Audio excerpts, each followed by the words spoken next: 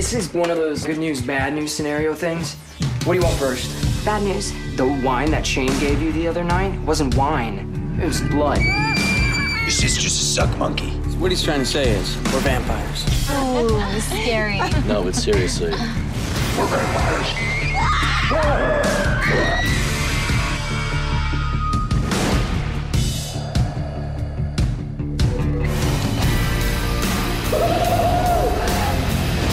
You have to see the world the way we do. You'll never grow old. You'll never die. And you'll never know fear again. I'm Edgar Frog, surfboard shaper and vampire hunter.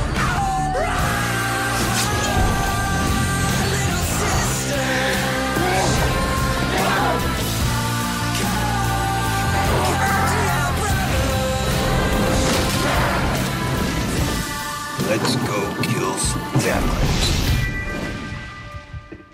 Hey everyone, and welcome back to The Pod and the Pendulum, your horror movie podcast covering every horror movie franchise, one movie and one episode at a time. I'm your host, Mike Snoonian, joined once again by a round table of folks. Up first, we have our regular co-host, Jerry Smith. Jerry, how are we doing? What is up? Lost Boys, the tribe. Getting up for it. I'm excited. Can't even say it with a straight face. Can't do that. And like a movie that can't even get Kiefer Sutherland, so they got not his brother, but his half a brother, Angus Sutherland. Not even half the talent, half the brother. Not half the talent. Spoiler alert. We also have with us on hand from Ghastly Grinning and now Dread Central, Brian Kuiper. Brian, how are we doing? I'm doing great. That's great. Even if we are talking about the tribe. Right. Brian, you can raise your levels up just a little bit if you'd like. I will. All right. Also on hand, we have Miss Veronica Maitland. Yeah, Veronica, we do. Hello. How are you doing? Oh, you know what? I'm really excited to talk about surfing, vampires. I think that's about it, but no, we're good. I'm excited. So yeah, it's interesting because I think to date, this is the 41st or 42nd movie that we've covered here, and it's the first direct-to-video movie that we've covered. Rightfully so. Right. So, we've covered some stinkers. We've covered, Halloween Resurrection and Jason Goes to Manhattan, Book of Shadows, not movies I would call good or watchable, or movies I think this is one where if you were to show this to somebody under duress, you could be arrested for a war crime. And it's also a movie that if you showed someone who hadn't seen the first movie, like if you showed them Lost Boys the Tribe first, I can guarantee you they would never go back and watch the first movie. Oh, absolutely. They would not do that. So, but before we get to what's really sucks is right now someone out there is like, you know what, man, The Tribe is the first horror movie I ever watched. And it was the They went down a wrong road. And someone's got probably a Lost Boys Tribe tattoo or something. They love this movie. A lot of bros with Lost Boys Tribe tattoos. But somebody, you know what I mean? Their senior yearbook quote was, "Let's get one thing straight. I fucking hate vampires." Right. No, what's funny is someone is going to come across this episode and be like, "Finally, my favorite movie is talked about." And 5 minutes into it, they're going to there's that. I have to rethink everything, reassess my life. This is the episode that Corey Feldman's going to stumble upon. Not when we shower him with praise for his performance as Tommy Jarvis in the final chapter or for his performance in the first Lost Boys. This is the one where the Feld is going to find our show and be like, fuck you guys. And then I'm going to piss somebody else off. That's going to send. We're totally going to get another think piece about how much our show sucks off of this. before we dive into this movie, I think there have been like a number of decent things to watch recently, and I kind of wonder what everyone has been up to, like what's been catching your eyeballs. I'll let you guys go first because what I've been watching will probably go the opposite direction of something you should watch. So go for it. I just saw Uncut Gems finally. It took a while, but that movie was intense. That was a full-blown anxiety attack, and I loved that ride. It was a great ride. I think we went to see it like 2 times opening week. Like I love that movie. I can't see that one again. Adam Sandler's so great. Which is something I never thought I'd say. And I read that the directors, they recorded like 700 hours of just people talking so they could have appropriate background noise. And it's just unreal how, like, I haven't felt that tense during a movie, like a full-blown panic attack for 2 hours since Whiplash, I think.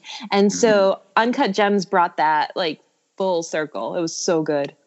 I still need to see it, and I've seen the new Grudge movie, and I willingly chose that movie over Uncut Gems, despite really wanting to see Uncut Gems. Like, you know, I've made some terrible choices in life, and I'm feeling like that was definitely that's up there. That's up there with like dropping out of college at age 20 and then taking 20 years to get my bachelor's. Like seeing the new Grudge is up there in terms of like poor life decisions I've made.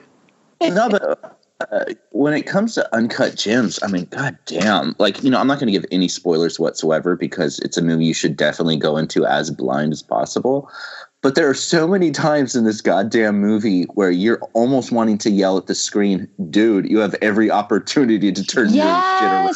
It's like, did you guys watch Silicon Valley, that show where it's just, right? So it's just like you're just screaming like you're making the wrong choice over and over again, and you just watch them fail. It's so fun. It's so fun because it's not me. If it were me, that would be a terrible story. But like watching someone else go through it is a lot of fun.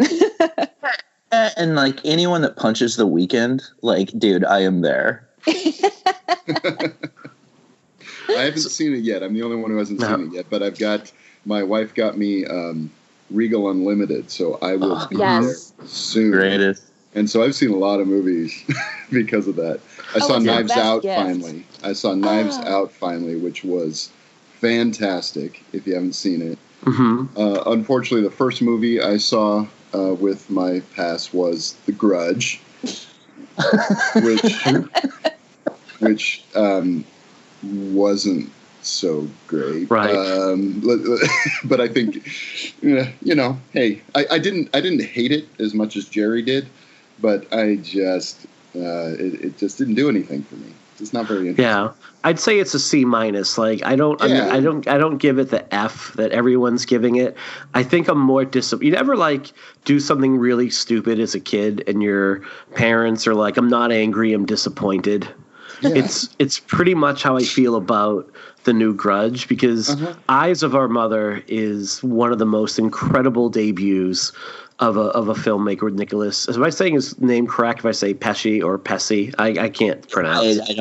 I just call him Nicholas P. I'm going to call him NP. So, NP's debut, it really should be discussed up there with like Jordan Peele's debut and Ari Aster's debut and Robert Eggers' debut. You have this real like visionary voice and he was able to create these moments of violence that absolutely like took your breath away and just stayed with you way after walking out of the theater and watching the movie.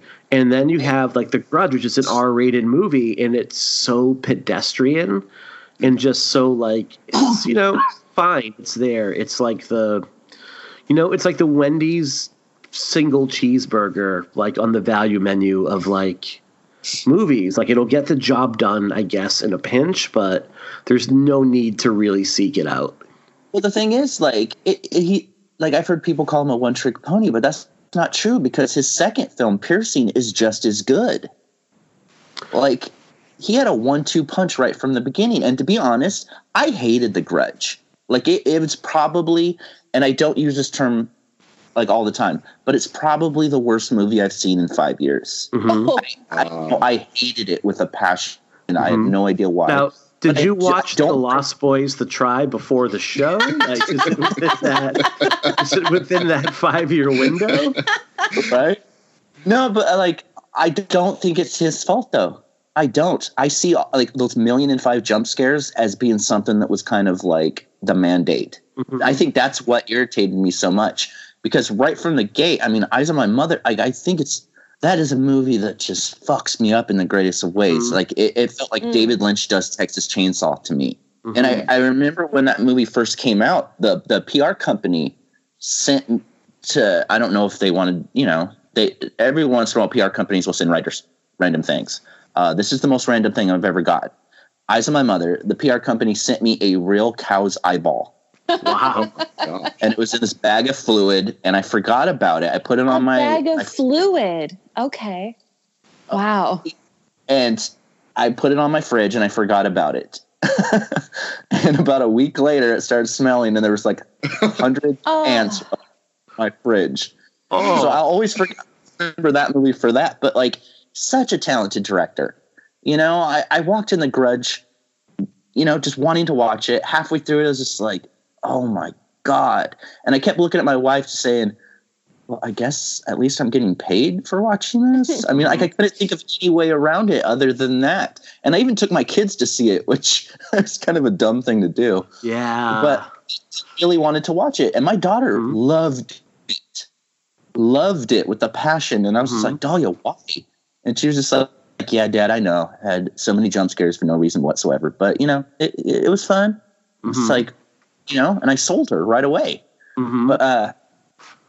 But yeah, other than that, I saw Little Women recently, which is definitely not horror, but it's fucking amazing.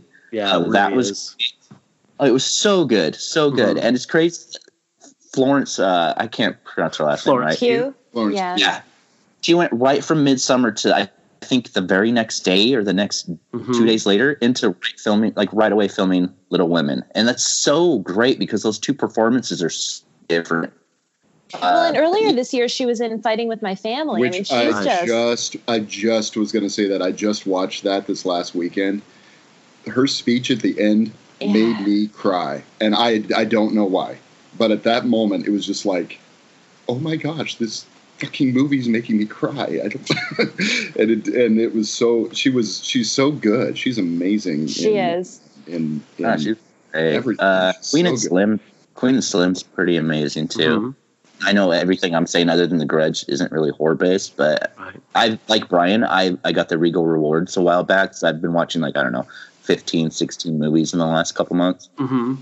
Yeah, I just got out of. I do the AMC one because there's just more of them around us, and I came out of Underwater last night. I caught a late screening of it, and that's super fun. Underwater disaster / monster movie.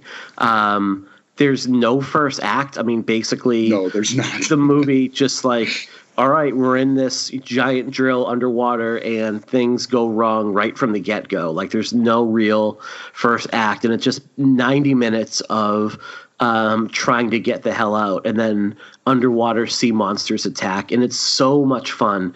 It is absolutely seems like it was edited by someone who snorted all the Adderall, and I still don't quite understand how some of the characters their histories with one another. Like, I think you're supposed to assume that Kristen Stewart's husband dies at one point, but I'm not 100% sure because it's not a movie where there's like dialogue is that important. But it's like even like the characters are all pretty well drawn. I think what I liked about it a lot is like there are no dicks. Basically, no one is like everyone is basically we have a really insurmountable situation ahead of us. Let's not make it worse by infighting. Let's all do our jobs as competently as we can do them. And it's still going to be almost impossible to pull this off. So even the character that they set up to be, you think he's going to be the asshole, and he's actually one of the better characters in it. So I really enjoyed. And Kristen Stewart's she's fantastic in it. She was great. Yeah. I saw it right after school yesterday, and as soon as I got out, I I wrote my review for Ghastly Grinning in less than an hour and sent it off. And I had commented on Twitter last night, and Ryan wrote me and said, dude, are you still writing a review for it? And it's like, it's already in your inbox, man. Mm-hmm. It was just so exciting and so much fun, and I really had a blast with it. Yeah. It was the kind of movie that I've been wanting to be able to see in the theater. Just a straightforward, fun, pretty scary movie. Yeah. And without spoiling anything, the final monster reveal is so cool. Oh, it's great. So, I mean, you're like, it's, you think, oh, this is the end monster. And then you're like, nope, that's not it. Like, that is not it at all. Then when you see the final monster, it's such an awesome reveal. I really loved it. Little Women, fantastic. We caught that as a family over the Christmas break. But have you guys from streaming? Have you guys seen the new on Shudder, the new Tom Savini documentary? I have not. No. Yes, I have. Really good. I loved it. I watched it, and then my son's really obsessed with special effects. My son Dexter, so I brought him in and showed it to him. It's really good. Really great, but like some of the editing just really throws me off every once in a while. Like there's some long kind of awkward pauses and that kind of stuff. But I mean, aside from that, it's really good. And it's not just a highlight reel of his stuff. It's like about his whole life, and it's really, really heartfelt and good. So does it dive into like his history as like a war photographer at all? Does it go into that kind of background? Mike, what's that? Shows photos. Okay. Straight from like birth up until right now, like even getting custody of his daughter when like his ex-wife went through some problems, it goes through that kind of stuff. Oh, wow. It speaks to his kids, a couple of his estranged children. It speaks to like his collaborators. Like it is such a great documentary. Like if you could kind of bypass some of the weird editing here and there, like it's really good. It's hosted by Doug Bradley at the beginning. Oh, very cool. Do they ever like address like the stuff, because I know he has the reputation of not being the most pleasant guy at conventions. Yeah. And I wonder if they dive into that a little bit. Yeah, they do. Yeah, very briefly, but yeah, they definitely dive into that. I hope it's just like 90 seconds of him like high-fiving and shaking hands with everybody and be like, see, I'm all right. He talks about for a while, like in between like movie gigs, he was doing conventions basically just to keep pay rent and stuff. And he wasn't really feeling it. And then after a while, after he started doing a lot better again, he started doing conventions and actually doing them for the right reasons. He said, enjoying talking to people. And it kind of shows this kind of shift. Yeah. And then, I would definitely. I can totally understand that. There's also a reveal that I found really surprising about, and I won't spoil it, but why he's not doing special effects stuff anymore. And it's something he revealed for the first time in that interview, he said, anyway. Yeah. Interesting.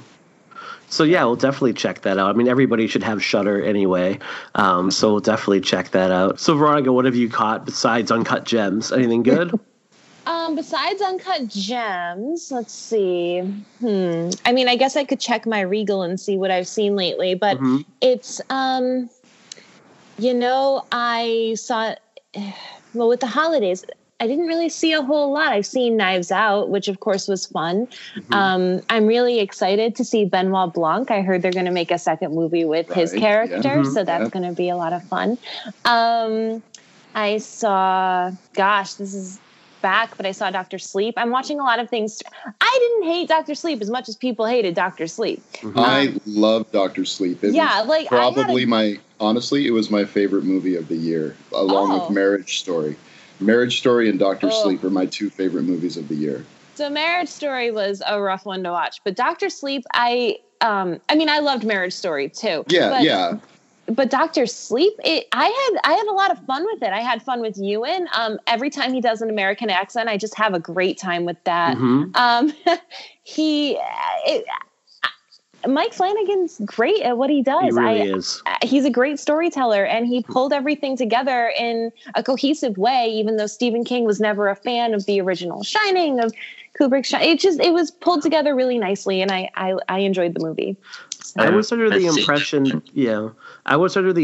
that people enjoyed Dr. Sleep, but not enough people saw it overall. So they just did a weird thing, like, hey, we have a new horror movie coming out. Let's do it in November, which, they kind of missed the boat, man. I think people got burned out a little bit post-Halloween. Yeah. I went to the theater to watch it, and it was out of the theater by then. Yeah. So I still haven't seen Dr. Sleep. Marriage Story, I liked it, but at the same time, I feel like I kind of lived that movie twice already. So yeah, I didn't. I've married to the same person I have been married to since for 18 years almost now.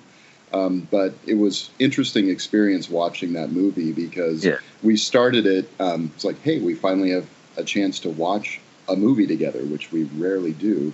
And we were kind of sitting on opposite sides of the couch, just sort of doing it, or, just watching casually.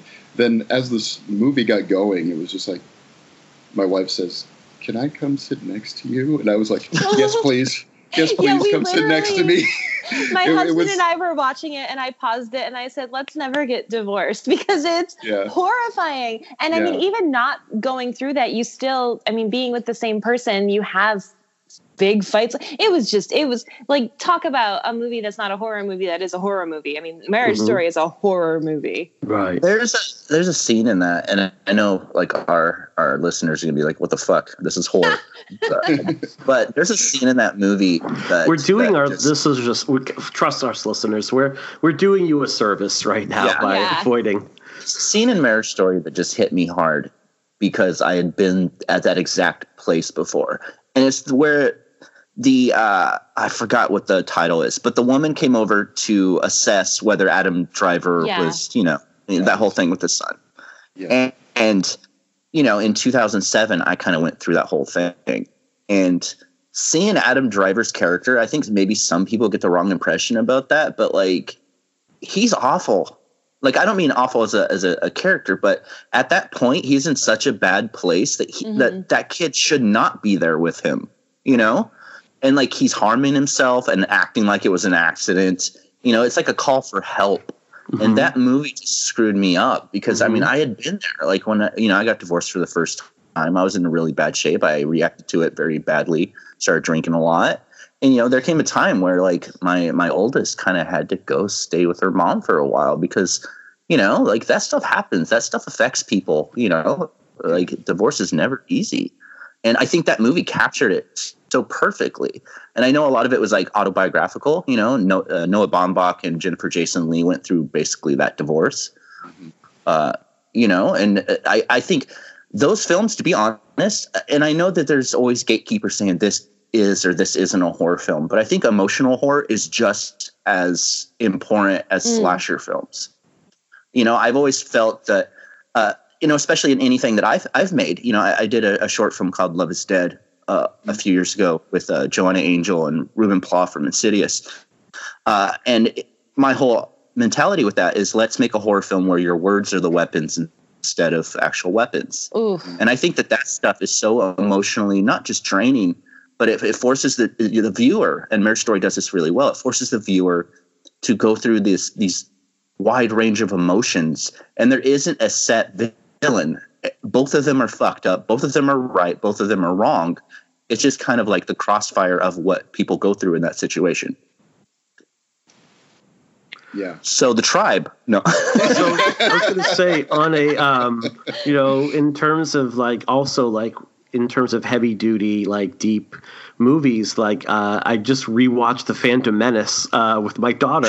That must have been hard for you. It wasn't actually. It was actually pretty joyful. What? My daughter loves the original trilogy, and she loves the new trilogy. We were able to go see, and it was kind of awesome being able to take my daughter to 3 new Star Wars movies, and she has her own trilogy with her own characters that she's gonna grow up and love and remember. But watching The Phantom Menace with her was kind of there's obviously I think I've come to peace with what Lucas is doing with the prequel trilogy. It's less about what new stories can I tell, and for Lucas it's more about how can I innovate with this new digital cinema?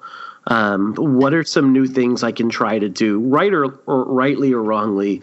What can I do? And he's like, if I'm going to be able to do that, and if I'm going to get the funds to do that, the vehicle for me is going to be, obviously the Star Wars franchise.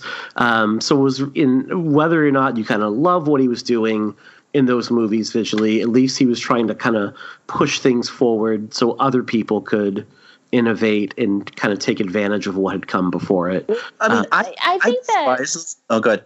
Oh no, I was just going to say I think that the story in the trilogy is really well put together and really well told, and I think it's more cohesive than the story in the current trilogy. I think that the prequels were. I mean, controversially, I think that the story in the prequels was much better than the story in this current sequel trilogy. Yeah, and actually had it planned out in that. Yeah. Whereas it feels the new trilogy feels much more haphazard. It's like, well, Rian Johnson really did. I think Last Jedi is the best of the three. Sure, in my opinion. It is because it really does something different, and it takes. Does it though? Well, for me it did. I mean, for me it did. It surprised me. It did things that surprised me, whereas neither Force Awakens nor Rise of Skywalker did. Sure. No. I mean, thematically, The Last Jedi is very similar to Empire Strikes Back. Yeah, oh yeah, of course. It's very similar overall in terms of like the overall thematics. I think it's the best of the new trilogy. I like some of the direction that Johnson put it in, and like it's a brilliant movie, and probably the second or third strongest entry of all 9 movies. It's probably the one I'll go back and watch the least often. Okay. Except for maybe like part 2 and part 3. So it's not one where I would just like pull it off a shelf and say like, I'm going to watch this on its own. Like I would like A New Hope or Empire or even Force Awakens, just because it's not what I'm looking for. But what I found watching The Phantom Menace with my daughter is like within 3 minutes of Jar Jar Binks being on screen, she's like, I love him. She thought he was incredible.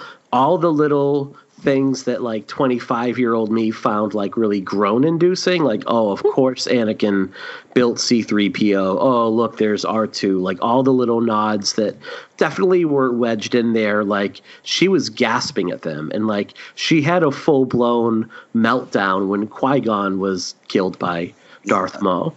And I found myself like that scene, that moment where like Maul is revealed at the end and you have like the Duel of the Fates go up. I'm like, I still got goosebumps. So I found like watching this movie with someone who the movie is meant for, as opposed to watching the movie and then having film Twitter react to it in just the most negative ways possible, like really made me appreciate. Well, for me, I mean, those prequels have been about kind of letting go for me. I mean, growing up, aside from horror, Star Wars was always like the biggest love of my life. I mean, like massive like fandom coming from me, and I hated those movies when they came out, and I still kind of despise the prequels. But with that being said, like kind of like what you're saying with your daughter, anytime my son watches one of those, like his eyes light up like a Christmas tree. He loves them with a passion, and it's allowed me to kind of just let go of that shit. It's like I have my Star Wars, you know what I mean? Like I have the movies that I love,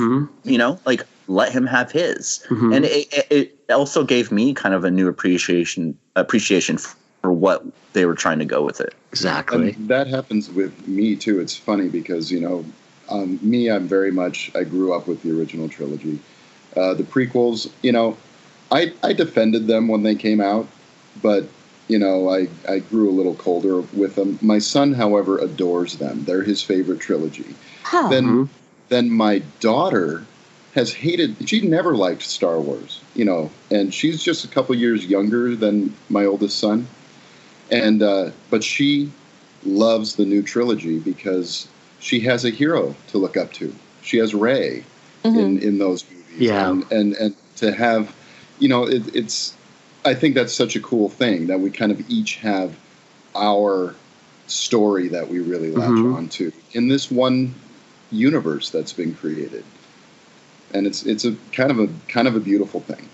Agree. And I adore each of the new movies in the new trilogy, all for different reasons. I think, and I think that's agree. All right.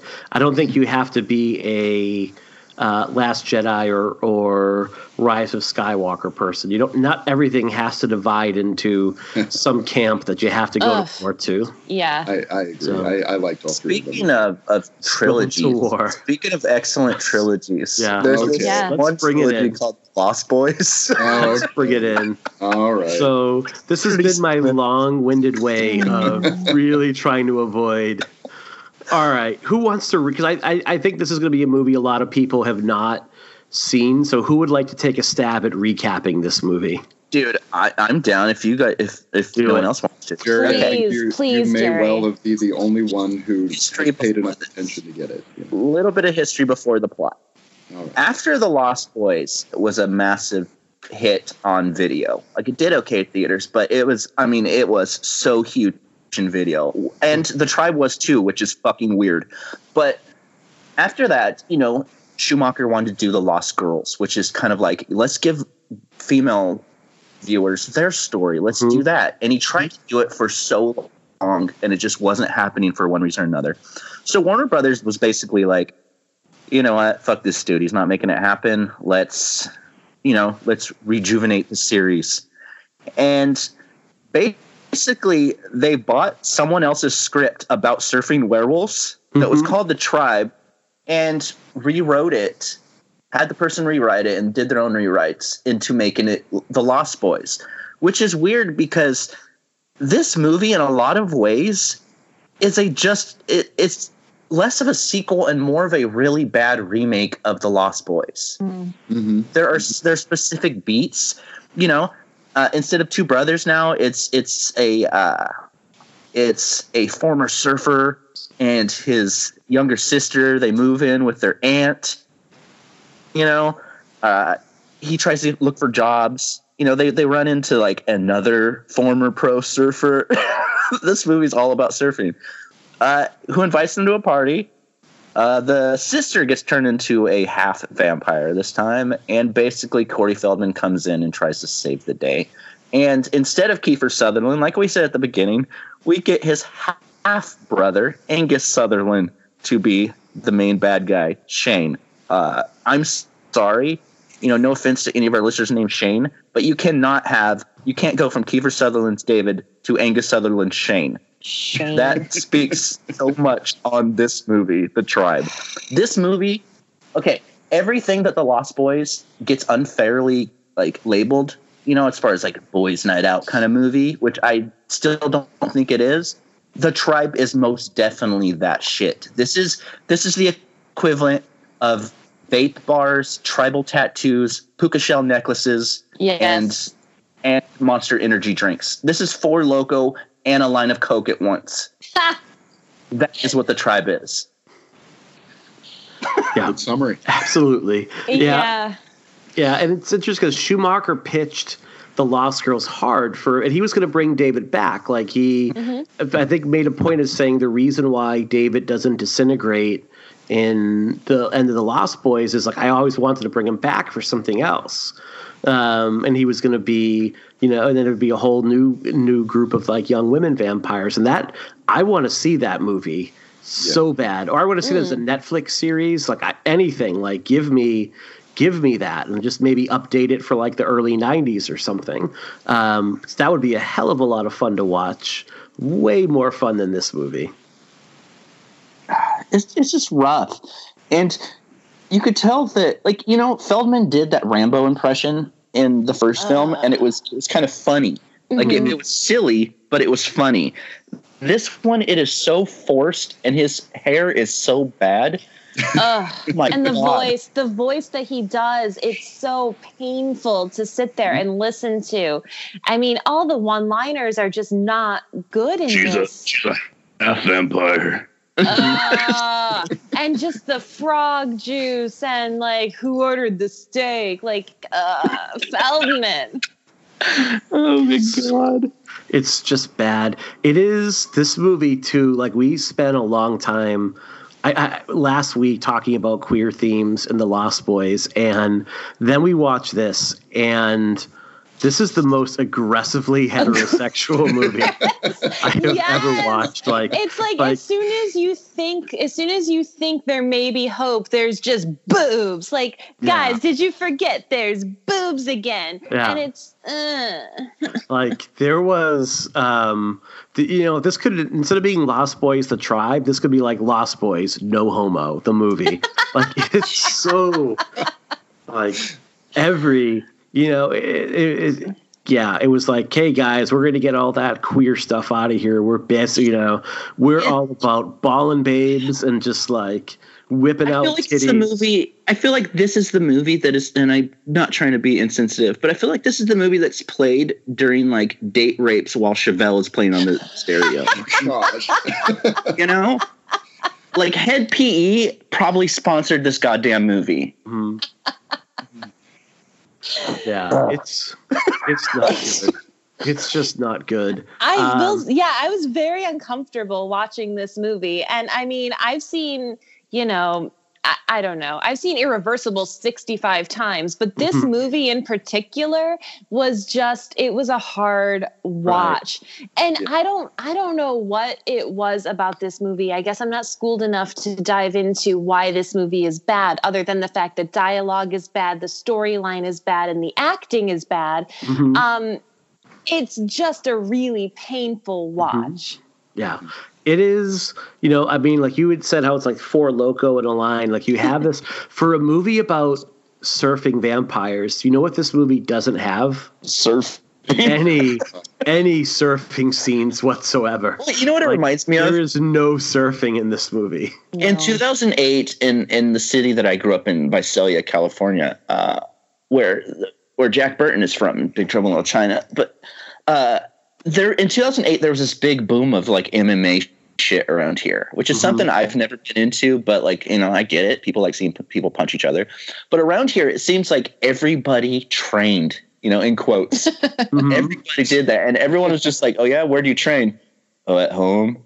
Like it was basically that kind of shit. Like this movie wants to be Point Break, but nobody surfs. It's always it's the poser. It's the poser who brings a skateboard to school but walks home. I mean, they couldn't even attempt like Brady Bunch level scenes with like the dude posing on it and you superimpose like a blue screen wave in the background and he's kind of like trying to keep his balance. Like you couldn't even do anything like that. You just have like, even the initiation's like, oh, maybe the initiation is going to be he has to like surf some crazy wave, but it's like, nope, like he has to ride in a little sidecar and just like it doesn't make it's also like everybody knows surfing as well. So this brother who was an ex-surfer, I don't recall why he's no longer a surfer. Surfer in this movie. Everybody knew who he was. Everyone talked about surfboard shaping, which, I mean, it's a board. I don't know how much shaping you need to do, but I'm sure that's a hobby or a job. I'm not here to shit on surfing. Good for people who shape those boards for other people. But I think that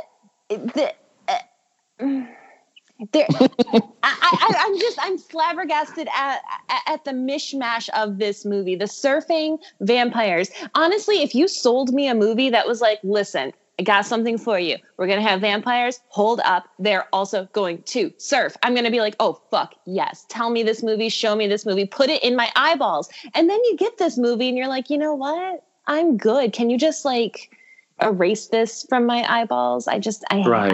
Well, what's funny is my experience with this. I know I had seen this movie before.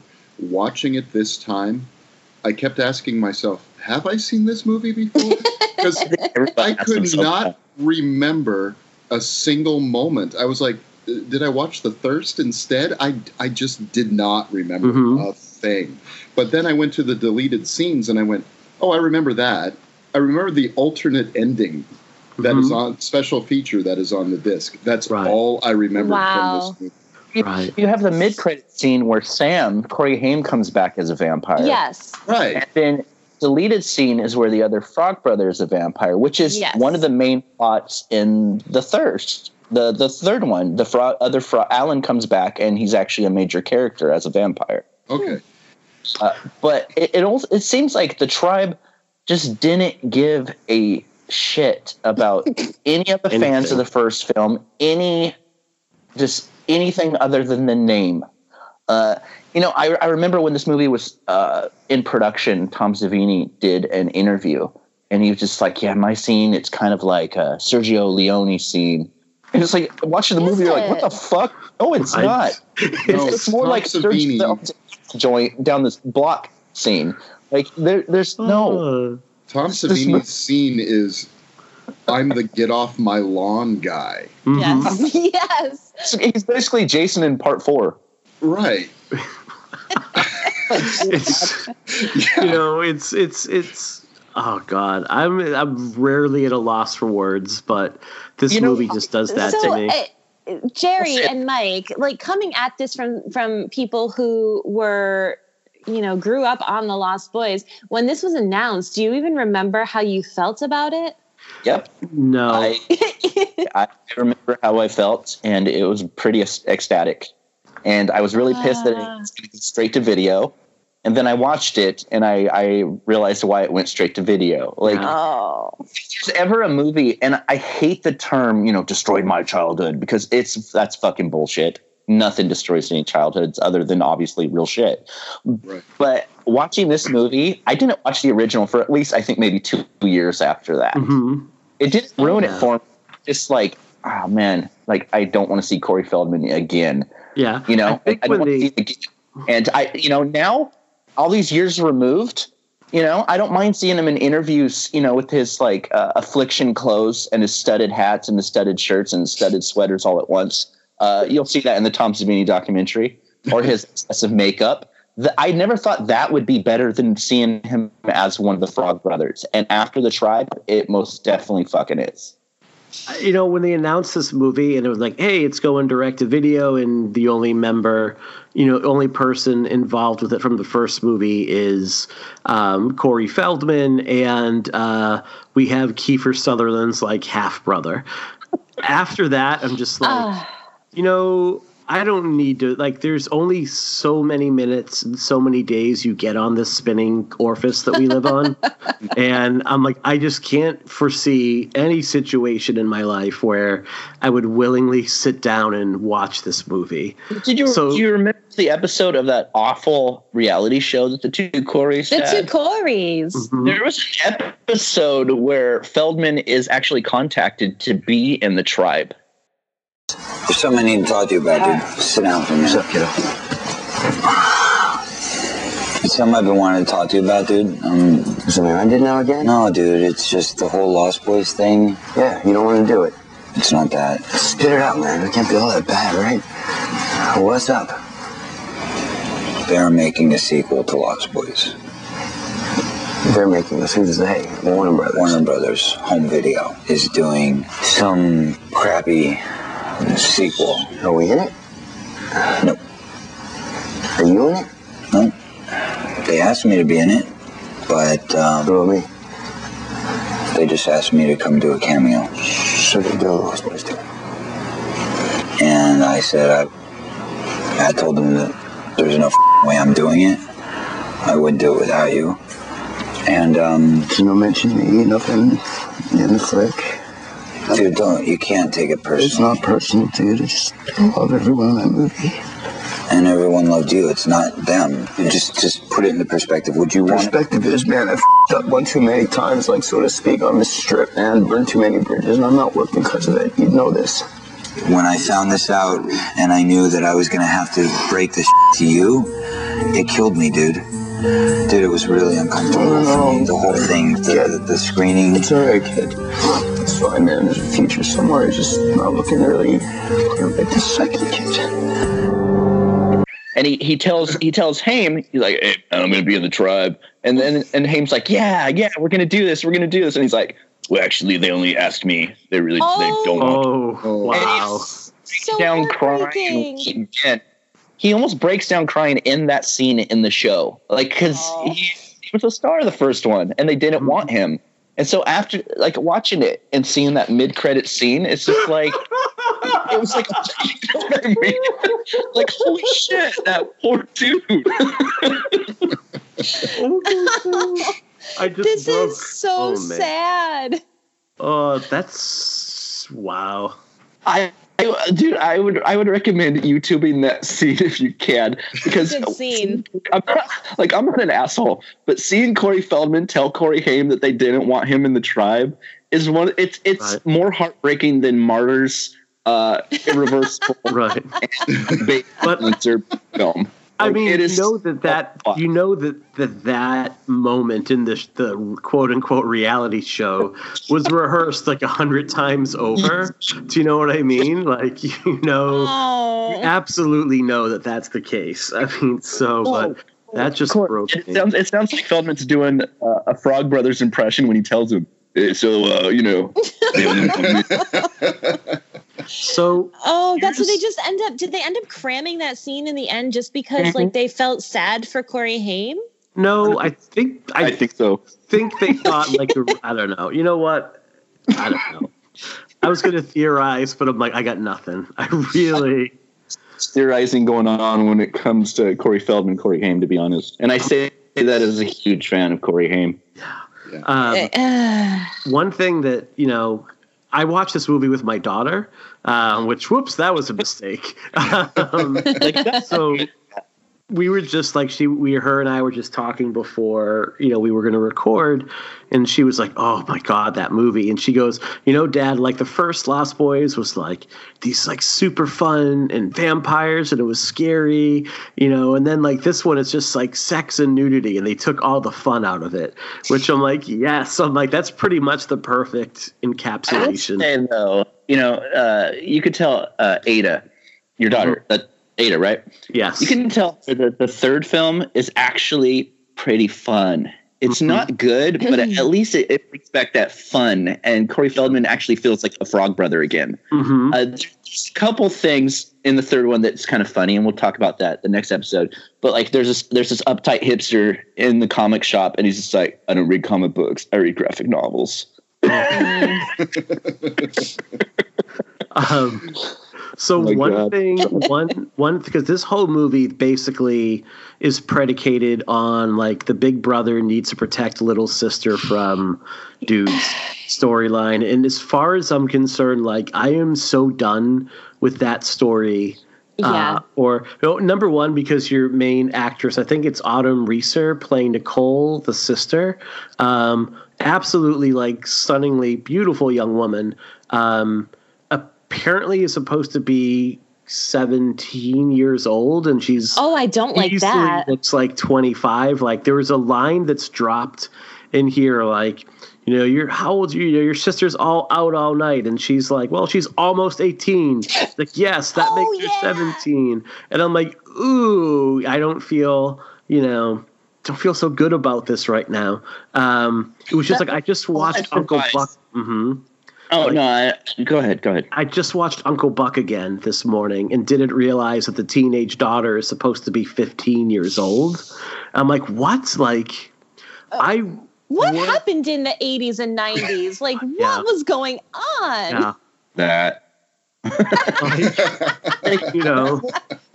whole plot device, it drives me nuts. And, hate, like love or hate the new Black Christmas. But that is one thing that I really loved about that movie is it kind of spoke to that, in my opinion. It spoke to that like women don't need men to be their heroes, like they're fucking capable. I think movies don't give them that credit, and like the whole idea of like, man, I got to protect my, it's fucking dumb, and it's played out. Yeah, and like, it's especially like, go ahead. No, I was just going to say, it's not like this was like 1992. This was 2008. Like this was filmed in 2008. Like this is just mind blowing to me that this was allowed to like exist. Yeah. Yeah. I wish like I didn't. There's no. Sorry, I'm. There's no agency for this character. And it almost like the character of Chris, who's the older brother, it's almost like he wants the sister for himself. There's this whiff of incest, because he has the whole shower scene with Monica Delane, who's still absolutely gorgeous. And, obviously when you're Monica Delane, within 10 seconds of being under the spell of Tad Hilgenbrink, who this looks like Stifler from American Pie. Who apparently he played Stifler's little brother in one of the direct-to-video sequels. That makes a lot of sense. Which I did not know until right before we started recording. He just has permanent Stifler face. He does, yes. I mean, he looks like if Stifler and Dennis from It's Always Sunny in Philadelphia had a baby.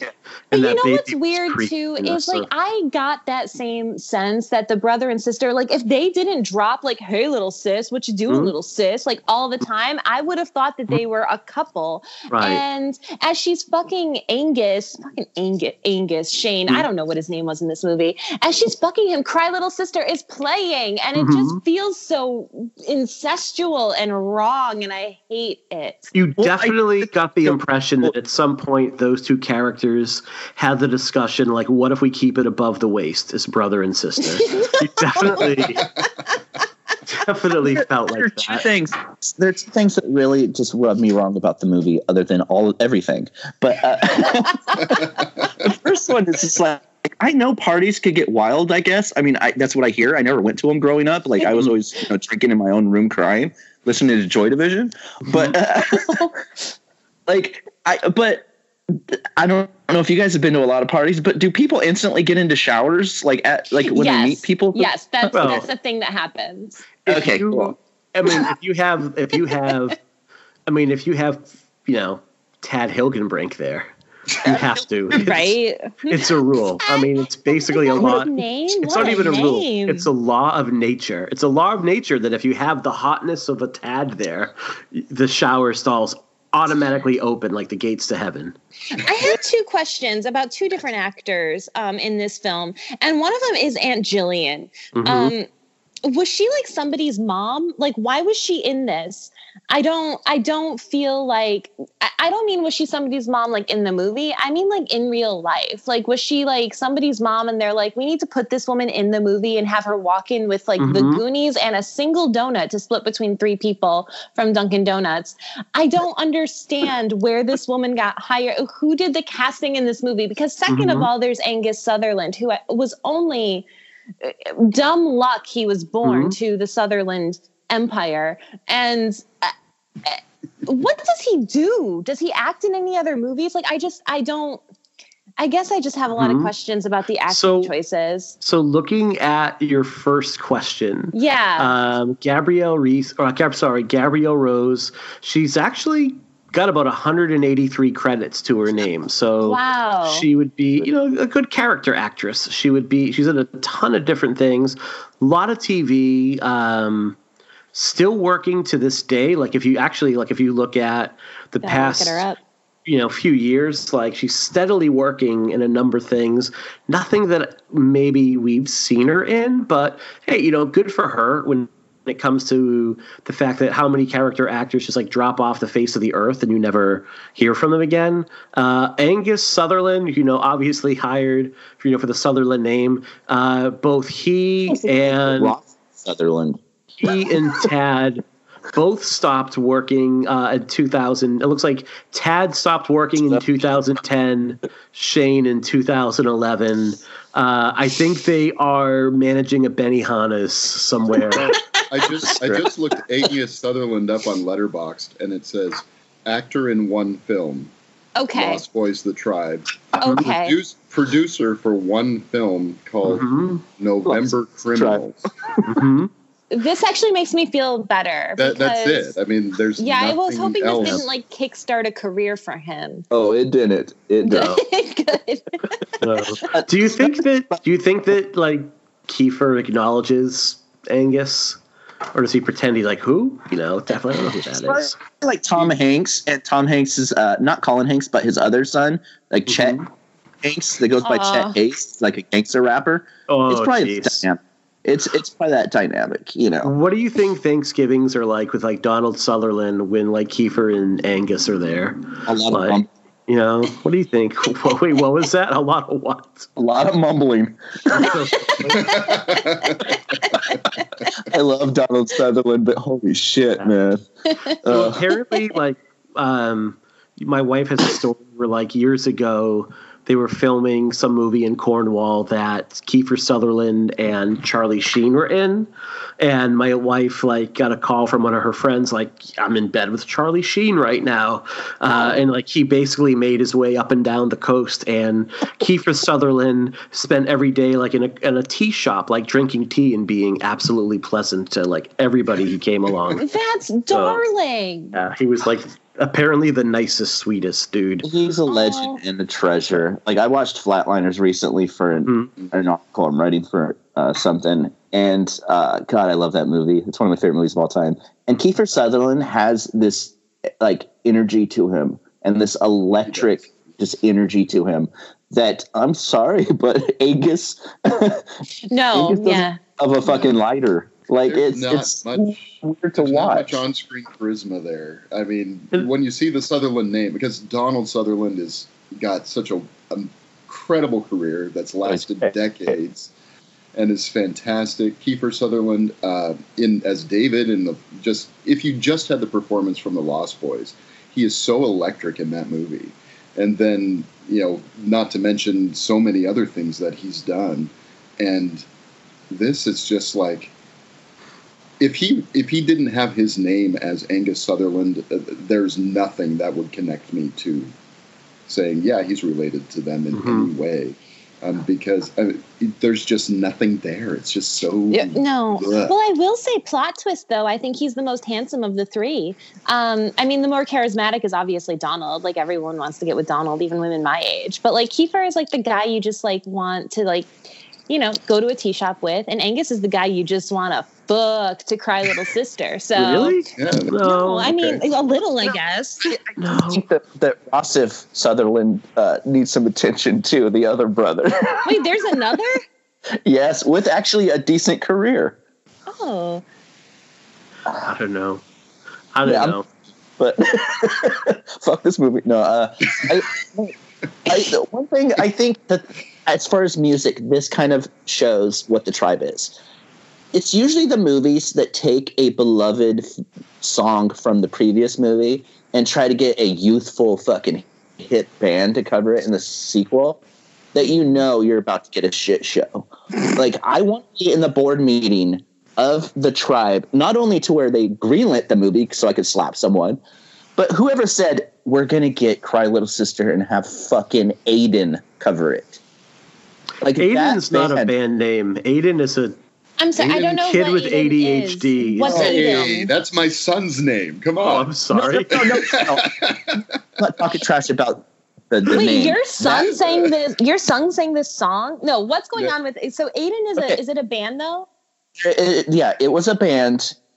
They were basically the equivalent of every kid that went to Hot Topic once and walked out with like the Crow makeup on their face. Literally, this band looked like that for the first couple albums. They are the bane of my existence, and they're the ones that cover Cry Little Sister for this movie. So walking into it already, I was just like, I heard that song on the credits, and I think it's in the movie too. I have PTSD even from revisiting this movie, so I'm trying to block it out. It's during the big love-making scene, which... Oh, man. And this is some fucking fun context. The fucking singer of this band, once they broke up, had a popular in the whole sceney thing, because I have teenage kids. They talk about this bullshit. The singer changed his name to William Control. And he sang these songs, BDSM, and he actually has this like site, I guess, where women could sign up to be his slaves, and like it's fucking weird shit. Wow. I mean, I'm gonna look up that site, but I'm kind of like I'm kind of regretting that I named my son Aiden. No. I mean, come on. I mean, because everyone's going to think it's after this guy now. So. Well, yeah, sure. I'm looking at his website right now, and like it's right. You know, I guess his band is on the cover. Imagine if like there was a chemical spill of like Drakkar Noir. Oh, Jesus. Drakkar Noir. Yeah. Yes, thank you. I can say it because it's so sexy. I just ruined my own joke, but imagine a spill of that. And that's what these four dudes would be right here. Like, I mean, my God. Just look at the soundtrack, guys. You have Aiden. Guys, you guys are just describing every guy I dated in 1999 through 2002. So you have Aiden. You have a song by G Love and Special Sauce. You have. Wait, I'm sorry. You're saying things I don't know. I'm just looking at the soundtrack here. You do have a song from, Dave Gahan from Depeche Mode. I could get on board with that. But then there is some Seether that follows that. Who fucking greenlit this movie? Mm-hmm. Well, I don't mind greenlighting the movie. I mean, it makes sense, and it was successful. I mean, we'll talk about that, I guess, at the end. Like, that it actually did for what they wanted. It exceeded what they thought it would do in terms of, direct to video for the market. So, but there's again, just no accounting for taste or whatnot. But it was successful. It's been a name. Everyone bought it because of the Lost Boys. We waited how long? Right. Like over a decade for a sequel. I mean, like who didn't buy The Tribe when it came out? Yeah. I mean, you could have called it like The Lost Boys, like, I don't know, the Care Bears. And if you had like an animated Care Bear short in there, people may have bought it because we wanted more Lost Boys, but it was just, yeah. Oh, you first, Veronica. I'm sorry. Okay. I'm sorry. I was trying to read a little about this film, and there was very little literature about it. But what I did see, or I heard, can't remember my source now. I'm a very bad librarian, you guys. But what I did retain is that the children, the 17-year-old girl and her fuck buddy brother, were the children of Michael. Is this correct? No, not that I know. Okay, because they have the same last name, and people referenced a Lost Boys comic book, and that there's backstory in the comic book that actually helps make this movie make a little bit more sense. I can understand that, but at the same time, there are actual in The Thirst, there are actually like many references to the first film and what happened to those characters. Okay. Yeah, and they kind of disregard. In fact, if I remember correctly, because it's been a while, I think The Tribe doesn't exist in The Thirst. Oh, good, because it doesn't exist in my world either. Right. But I mean, I think it's maybe Damage Control if they did a comic that connected those, because I mean, this movie was surfing werewolves before it became the Lost Boys. I don't even think anybody knew where it was going. Yeah, it literally just took the script with the surfing werewolves and added Corey Feldman's Frog Brother character, changed the bad guys to vampires, and that was it. I mean, that was really the script. Warner Brothers had originally passed on the script. It was written by Hans Rodionoff.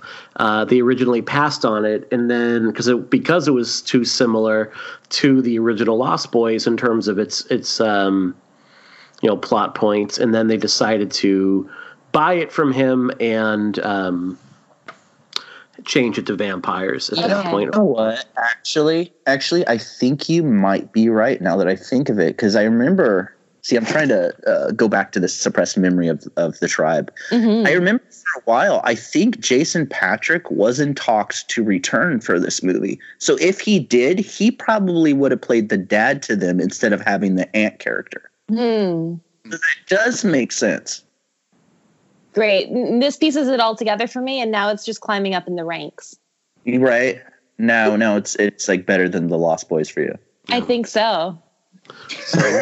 So I'm going to say on one positive thing, it's like I think the film sniffs around one good idea and they don't unfortunately follow through with it, where Tad or Chris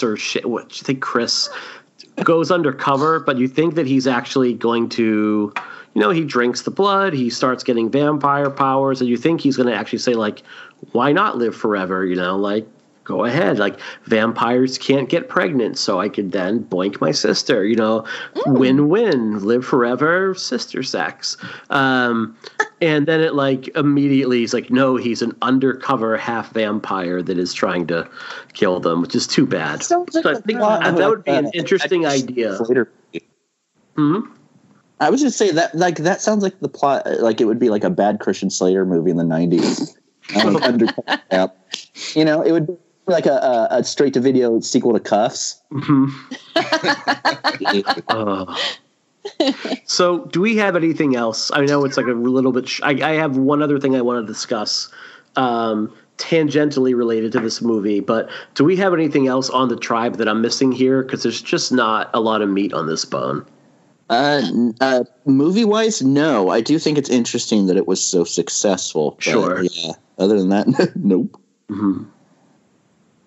No, I don't want to talk about this anymore. Okay. So here's my question for you guys. I was thinking about this while trying to process this movie. What is it about something like The Tribe, like a direct-to-video, and movies like it? Because, like, the 90s, when with the rise of DVD and the cheapness of digital video, you just saw so many direct-to-video kind of schlocky horror movies, even more than you would have seen, in the 80s and 90s. What is it about, like, what separates, say, like a movie I would say is a bad movie, like The Tribe, versus a movie that I don't like? Like Jason Goes to Manhattan is kind of a chore to get through for the show, but if it comes on TV or if someone throws it on, like, I'm going to get into it and kind of enjoy that movie. Even a Halloween Resurrection, for as much as we don't love that movie, like, watching that with a group of friends would be, I think, still pretty fun, where I can't imagine a scenario where any of us would ever throw this on with a group of other people to, like, watch, even for its bad charm. Does anyone want to go, or I can? No, go. I was just going to say that, like, I think that even the films that I don't care for in kind of franchises that I dig, like, I don't like Halloween Resurrection. Obviously, as our listeners and Adam Marcus knows, I'm not a fan of Jason Goes to Hell. With that being said, I can see that they were at least trying to make a decent movie and trying to do an interesting take within the characters that we all loved. It didn't, like, none of them hit their mark with me, but they at least tried. Like, I appreciate that they exist, even if I don't like them. I mean, even Book of Shadows, like, I don't like that movie, but it's kind of fucking cool that it exists because, they were trying to do something different. The Tribe, like I said earlier, I just feel like there's no respect towards the first movie with this one. It was 100% a cash thing. It was a money thing. Whereas Jason Goes to Hell, I don't think it was a money thing, because if it was a money thing, he wouldn't have let them go off and do their own thing. I don't know. I mean, like, I don't, no one is going into Jason Takes Manhattan going like, look, man, this is going to be, our Kurosawa. You know what I mean? This is going to be our The Fortress. It's all about making money at the end of the day. Every movie is about making money, really. But what I mean is, like, I think that there was some reverence towards the character. Sure. Because by Jason Takes Manhattan, plot-wise, there was nothing. But that movie is a Jason movie. You know what I mean? By then they knew what their audience wanted to see. There isn't a single action or anything in The Tribe of what the audience wanted to see. Even Corey Feldman's performance, or even the character, how it's written, is nothing like the character in the first film, to where, like, you could even change his name, you wouldn't even know that it would be a Frog Brother. Like, it's so, you know what I mean? Like, it like, I could understand Halloween 6 existing. Like, it's fucking weird, and I'm not a fan of it, but you know what I mean? Like, they at least try to do something with the character. Yeah, it doesn't feel disrespectful like The Tribe feels. Exactly. Exactly. I don't know if The Tribe feels so much disrespectful as just lazy. And maybe that's disrespectful in and of itself, but it just feels like, I think it's disrespectful because, I mean, even the last episode, we talked about like the really interesting themes and looks on like on really actually kind of complex and, great things in the first film. I think it is disrespectful to make a movie that is kind of like the antithesis to that. And yes, and it's not even a product of its time like The Lost Boys was. Like 2008 was a big year for our country and for the politics behind what The Lost Boys originally did. 2008 was a big turning point for a lot of things, and it just didn't even give a shit. It was just all about throwing in that garlic, holy water, raw egg drink and shoving it down our throats.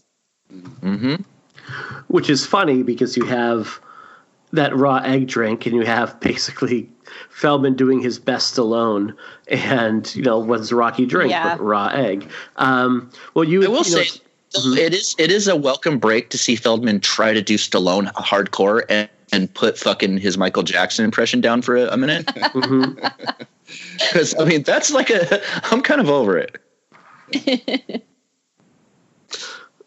So I just don't know how much more there is. And I know it's a little bit short for us this week.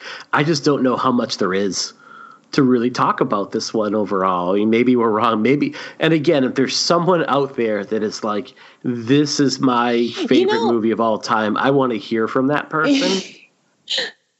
What's interesting to me is when you talk about the Lost Girls in the What Could Have Been, what I think about is that one segment from Trick or Treat, the vampire Anna Paquin segment, that I think that I feel like I would have 1,000% loved to have seen that. And I think that would have been so much, even done poorly, would have been so much better than what this brought to my life, which was... Did you guys hear about when they announced that they were trying to make a Lost Boys TV series recently, and that they were changing the characters of the Frog Brothers to female characters, and like the internet, like Brodom kind of like created such a huge thing. Like it was such a, it was almost like someone like shit. It was like if someone shit in their salad.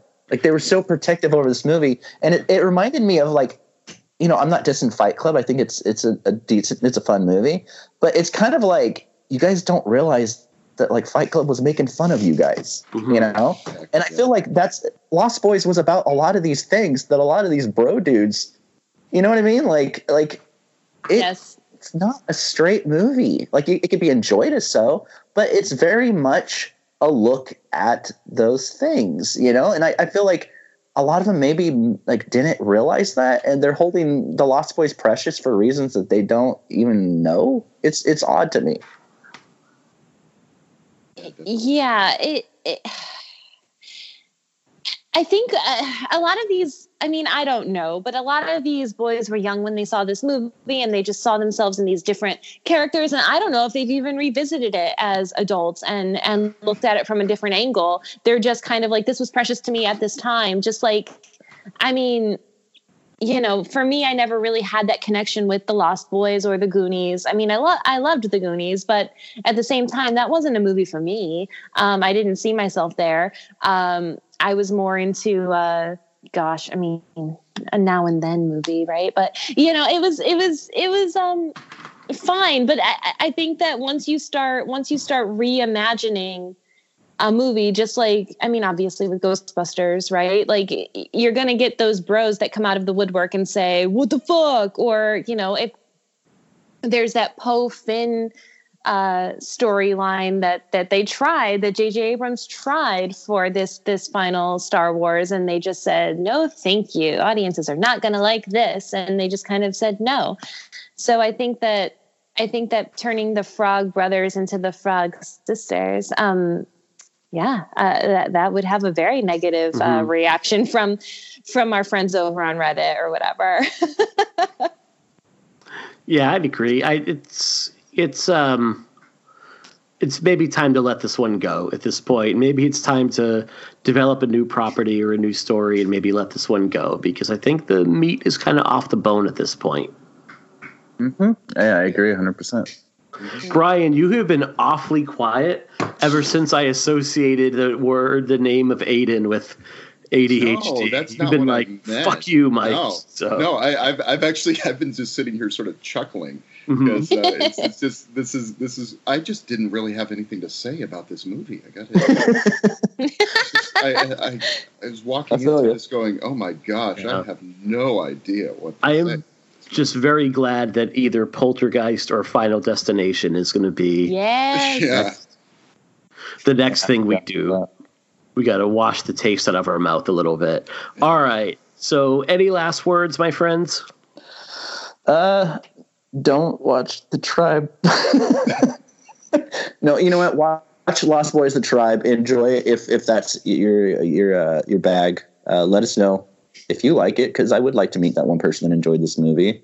Can you imagine if this was the last movie you ever watched? Like you watched this and then had a stroke or something. Actually, like that, when I watched this movie, it was almost the last movie I ever watched because I didn't know if I wanted to go on.